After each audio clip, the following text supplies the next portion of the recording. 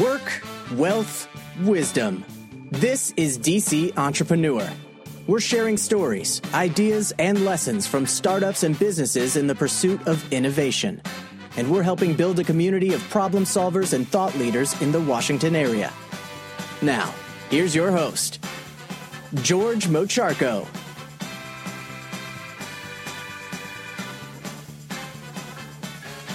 All right, this is the first podcast. It's an exciting day. Very exciting day. Yeah. So here I am. I'm George Mocharko with DC Entrepreneur. I'm interviewing Eric Smedby. Eric Smedby is the founder of Tuition Coin, Yes. which is a startup that helps students with their debt problem and also helps investors diversify their portfolios by investing in student loans. Eric, can you tell me how you got the idea for Tuition Coin? Yeah, actually, I was reading a book on risk management, and there's a theoretical thing kind of saying, here's how student loans should be done. I was thinking about it. I just someone needs to do this and not just have it as an idea, but actually go out in the marketplace and build a company around this basic concept, which is that, the risk for student loans is way lower than people think. So tell me what happens with the risk of student loans. What's the impact on the economy here from student loan default? Yeah, so student loan default is really crushing education, first because it's this big anchor, where it used to be that people would say education, and when they said education, they meant pretty much all of education was kind of in one bucket. But now it's really kind of bifurcated into different areas. So you have your Ivy Leagues, you have your four-year publics, you have kind of for-profits, you have art schools. There's all these different things that deliver different value. But for some reason, the consumer still thinks of it as just college, and it's just this one thing. And so one of the things we try to do is price risk better by saying, here are the schools that are succeeding, giving people good marketable degrees that enable them to have better salaries and kind of better lifetime earning. And here's the schools that really needed to be avoided.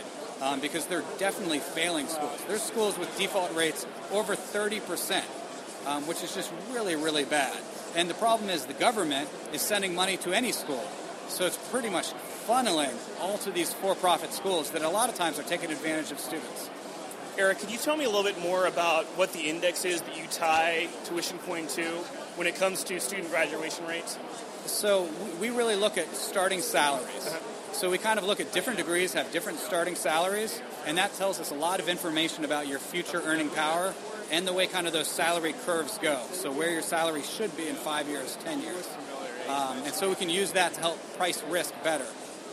So when you're doing this kind of tie to the market, you're looking at which jobs actually have certain graduates. How do you know that these graduates in certain programs don't necessarily have a future when a market opens up in a different area? Yeah, so we base it on one, average starting salaries, and we also wait till someone's already graduated and have a job. That way we can basically know here's where they're starting at and where that fits in kind of the typical band. So we kind of can predict from that where they should be in the future. And a lot of times, future predictions are based on jobs that a lot of times don't even exist right now. And I think that's the real value of education. And when we look at some of the good schools, which a lot of times are just general public schools, and people getting, even humanity-type degrees, oftentimes are earning really good salaries and doing much better than just a high school degree because that school has prepared them for the marketplace, even if it's not specifically an engineering degree. Eric, can you please tell me how Tuition Coin is a benefit for investors? Yeah, so for investors, we basically are skipping the banking system by doing our own securitization, which allows investors to invest in our pool of loans, which are extremely low default risk. And we split it into 3 tranches, which basically is A, B, or C. So as an investor, you can pick your risk level and get interest rates that are significantly higher than comparable risk investments. So your CDs, treasuries, bonds, we generally offer a much better interest rate than those type of products, and you're helping students as well. Now, how does this help an investor diversify their portfolio?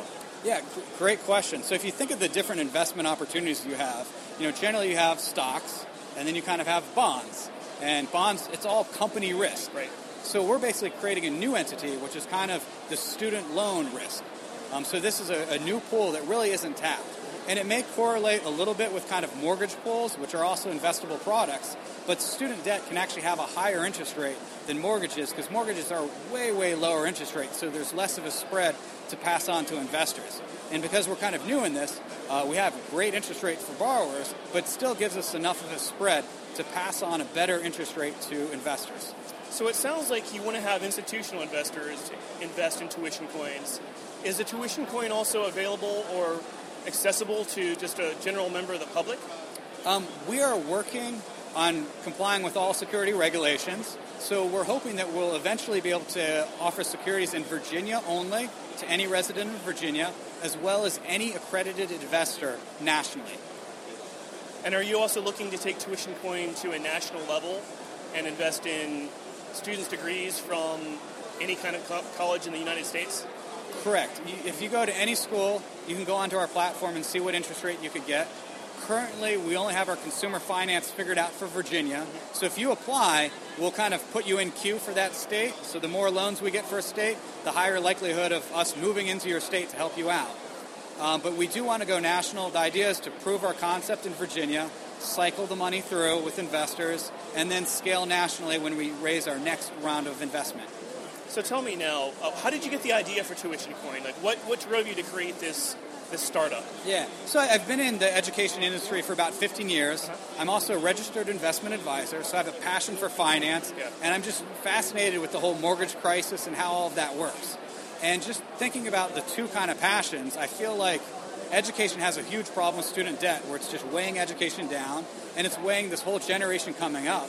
And I feel I'm well suited to solve that problem with my background in technology of automation, big data analytics, putting that on the table, plus my passion for finance, to really bring that kind of investment knowledge into creating a system that can give borrowers a great deal and investors a great deal. Sounds great. Well, Eric, thanks so much for taking the time to speak with me today. Thank you. It's great being on your first podcast. I'm with Mark London with Front Desk Connect. He's going to tell us about his app. Hi, Mark. How are you? Can you please tell me what Front Desk Connect is? What's the concept behind it? Yeah, so we are an alternative solution to the phone inside your hotel room. So you go to a hotel that's using Front Desk Connect, and at the check-in, the front desk person lets you know that you're running on Front Desk Connect, and you download the app right there and put in the code for that facility. And now all the capability of the phone that's in the room is now on your mobile device. So now you can connect with the front desk, the concierge, or the valet. You could be at the pool, you could be at the beach, the casino, the restaurant, and have all that connection without having to go to the lobby to talk to the front desk, or without having to be tied to the phone that's in your room, that old wired phone that nobody likes to use anymore. So now, is this an app that someone has to install before they travel? Well, they can download it right there at the front desk if they haven't already done so. But it's on the Apple Store or Google as well. So. Now, which hotels do you currently partner with?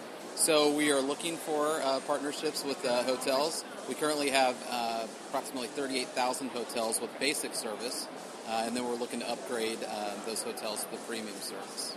And which markets are you currently in right now or serving? So we're working out of Memphis, Tennessee, and talking to hotels there, and we've also gone to Las Vegas, working with some hotels to get them to adopt our system, and then the rest of this week is going to be spent introducing it to hotels here in Washington. Excellent. So, excellent. Yeah. And how long has the app been in existence? We just launched the commercial version 6 weeks ago. 6 weeks ago, okay. 6 weeks ago. So we've been testing it for about a year, where we ran through our beta model, our min viable product, to make sure that the concept worked and get the lessons learned. Went back, inputted all those changes, and now we're at the release of version 2.0, and we're ready to start generating revenue. Great. And how did you get the idea or the concept for the app? So I was traveling in my hotel room, and I had my phone on my lap, my mobile phone, and I was staring right at the phone connected to the wall, and something just didn't click to me. Surely there's got to be a better way. Why are we still using these phones that are wired to the wall? When I don't want to use it, I'm going to use my phone if possible. And so from there we just sort of brainstormed the idea and then developed the business model around it, and now here we are. Well, thank you so much for speaking with us today. Yeah, thanks for having me. Appreciate it. I'm with Cherian Thomas of Spotluck. Cherian, please tell me about your app. Yeah, sure. Spotluck's about food meets fun meets local. It's really hard to figure out where to eat when you're in the DMV, let alone, the whole world, right? There's so many local spots.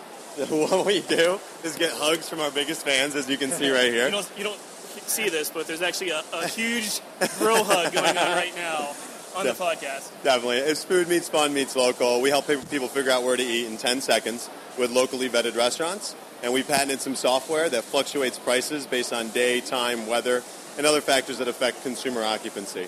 So you can imagine restaurants, we fundamentally feel like prices in a restaurant on a Tuesday at 2 p.m. when it's raining out shouldn't be the same as price in a restaurant on a Friday at 5 p.m. when it's beautiful out. And restaurants agree, to the tune of close to 250 in a year. So clearly there's a need out there. We're filling that gap, and we're excited to keep growing. Cool. So now the app gives you an idea of what places are in your neighborhood. Tell me about how you work with the different restaurants in order to have them give these promotions to your app. Sure, yeah. So we have long-term partnerships with the restaurants, and we really feel like not only do we help them with marketing and putting butts in seats, we help them keep butts in seats and then also give them aggregate data on, hey, who on an aggregate level is coming to your restaurant? Yeah. Approximately how old are the people coming to your restaurant? And we feel that the more that they know about their guests, the better they can make marketing decisions, the better they can make specials, promotions, whatever they may be. So it's about understanding the consumer or the guest and really connecting with them. That's why we have certain things like GPS-verified feedback that go directly to the restaurant owner so that the owner knows, hey, this person was actually in my restaurant. And more importantly, it's not shared with the world. It's going straight to me. So it's not a place to vent. It's a place to really give feedback that's actionable for the restaurants. What gave you the idea to create this concept? How did you decide that you wanted to innovate in this space? Well, the idea in itself came, this was my thesis when I was at Georgetown. Okay. I was doing my second master's program over there. Second master's? And it was just an idea at that point. It really kind of, the wheels started turning when our co-founder, Brad, came and got involved. He was a corporate attorney and CPA, so it's a good dichotomy. I handle a lot more of the front end. He handles a lot more of the back end, from product to patents to trademarks, things like that. And, we just kind of fundamentally felt, hey, it is really hard to figure out where to eat. And we know that the future is yield management. You look at companies like Amazon. Amazon's changing prices 2.5 million times a day. You buy an airline ticket, no one's paying the same price. Consumers are getting smarter. You don't go to redskins.com to buy a ticket, you go to StubHub. And so as consumers get smarter, businesses should too. And what we've done is found a smart, fun way to make that happen. So it's smart for the restaurant, protecting their bottom line, making sure that their triple bottom line is done, because we do a lot of work in the community as well. And then it's fun for the consumers, because if you can make a dining decision in 15 seconds, why not? If you can get an incentive, that's even better. And if that incentive is smart, meaning we didn't just pick it out of thin air, then all parties win. And that's why people are proud to wear the Spotluck shirt, because restaurants win and consumers win. So right now, you're just in the DMV area, D.C., Maryland, Virginia. Where do you see Spotluck going in the future? Nationally, globally? Nationally, globally. People don't know where to eat in London. People don't know where to eat in Spain. I just got back from Spain, started talking to a couple people over there, and they were so excited about what we're doing. And so we feel that, it's really fulfilling a need. There's the restaurant space is an incredible space to be in. If you look at the U.S. alone, it's a $600 billion industry. You look at locally owned, it's $137 billion. Sure. So of that, there's definitely a market share. And from us, we're all about on-demand. So we're not a reservation company. We're all about what am I going to do right now? And if you take the hundreds of people in this room right now and say, hey, last 60 days, how many times did you make a reservation? The answer will blow your mind. There's not very many people making reservations. So we love the fact that we can capture that market share and really let people figure out where to eat now, today. What am I doing tonight? And it's a fun space, and it's rewarding when you know that you could sleep at night that you're helping a local business. So. It sounds like you've captured upon a really great concept. Cherian, thanks so much for speaking with us today. Anytime. Happy to hear the podcast. I'm with Stefan Walters. He is the Chief Executive Officer of Grease Monkey Mobile. Stefan, please tell me what Grease Monkey Mobile does. Okay, so essentially it's an application that allows drivers to find small businesses related to the auto maintenance and repair industry, so your car washes and body shops and things like that. And we try to make that interaction as seamless as possible, as well as trying to cut down cost and time associated with car repair. So through the app, users are able to kind of find these shops in these areas, They can see the deals and promotions that a shop may be having at a particular time, the services and pricing information that they offer, ratings and reviews, in-app messaging, and also appointment scheduling and tracking and management from there. Can you please tell me which markets you're in right now? So currently we're focused in D.C. That's where we started at, but we also do have a current focus on Atlanta, Georgia as well. What gave you the idea to create something like this? So it's actually a funny story. I actually had a business need for it, which led to the idea. I moved up here 3 years ago from Tallahassee, Florida. Went to school at Florida State, and when I got up here, my taillight went out in the middle of the winter. Had no idea where to go, brand new. The first thing I did was call my mom and asked her, "Hey, Ma, where do I get my taillight fixed?" She told me to go to Midas, and the first thing I told her was that if I walked in there and looked like I knew nothing about cars, they could possibly jack the price up on me, and I had no idea. I wish there was some way of me finding shops in my area that could give me the same level of service for half the cost, and that's when the light bulb went off 2 years ago, and I started working on Grease Monkey. So it sounds like in essence here, Grease Monkey Mobile is to act as kind of a trusted source for accurate information. Essentially, that as well, but what we want to do is allow these shops that users don't know about that actually exist in their backyard, giving those businesses a kind of digital platform to kind of reach customers, at the same time allowing customers to interact with these shops in a very hassle-free way by trying to save as much money and as much time as humanly possible. What do you see as the future of Grease Monkey? The future, I definitely see us expanding into different areas next year, different, more metropolitan cities, as well as turning Grease Monkey from an interactive platform into an overall platform that includes a knowledge center, so it can kind of be the go-to app when you have to deal with anything regarding car maintenance or repair. Excellent. Well, thanks so much for taking the time to speak with us today, Spawn. Thank you so much. I appreciate it. All right. And I'm with Max Friedman. He is the founder and CEO of Happening, which is an app that helps people plan their events with their friends and social networks. Max, can you tell me about your app? Sure. So like you said, it's a really easy way to find great events that are happening nearby and invite your friends all with a few taps and manage the entire experience within the app. Event discovery right now is an extremely segmented process, and Happening makes it all really easy to do it all in one place. So tell me how this works whenever you want to plan, say, like getting together for a ball game with your friends. How would I use the app? Sure. So the current state would be a very, again, segmented process where someone, an individual in the group, may find the event through a number of random means, whether that's Google or Facebook, or they somehow stumble upon the event. Today, with Happening, you can see the event. It's going to get curated to your interest. So if you are someone who is a baseball fanatic, we will show you more baseball events. And then it makes it really easy to invite your friends all within the app. Chat, RSVP, buy tickets, call an Uber, all within Happening. Where do you see the future of the app developing as you work on designing this and innovating for the future? So the future for Happening is going to be an extremely curated experience based on your personal interests and things going on in your network. We're already doing some of this largely based on your network and more general interests, but we want to almost take a quantitative approach the same way Pandora has done for songs that Happening will do for events. And so we want to analyze data points on events and curate very specific content to you on a daily, weekly, or monthly basis based on what you're interested in and show you those events that are really refined to your interests. Cool. So Max, tell me how you got the idea for this app. What made you the person to create kind of the events planning app here? Yeah, so the easy answer is I'm a college student, and oftentimes college students are asking literally what's happening. Yeah. And so as a sort of third-party observer of that, I saw, oftentimes in my personal social group, people are doing the same things every week. They're going to the same places, and it's not necessarily because there are bad events going on. It's more of a lack of information. And there wasn't an easy system for managing the whole experience. And that was sort of the genesis for Happening, and it's evolved a lot from there. I've gotten interest now from over 100 cities across the world. We're only available currently in 5, primarily DC and Boston. But I'm really excited to take what started as a college student problem and bring it everywhere for everyone. Cool. Well, it's very exciting. Thank you. Great speaking with you, Max. Yeah, you as well, Jordan. Thanks. This is George Macharko. I'm here with Andy Fine. He is the CEO of Valor. It's an app that helps people connect especially with alumni groups. Andy, can you please tell me about what the concept is behind Valor? Yeah, absolutely. So we wanted to set out to create an easier way for students to connect with alumni because we saw an untapped potential in alumni networks that schools have, opportunities, jobs, mentors, advisors that students just aren't getting from the directory approach that's out there right now, and we wanted to simplify the process down to a swipe. Excellent.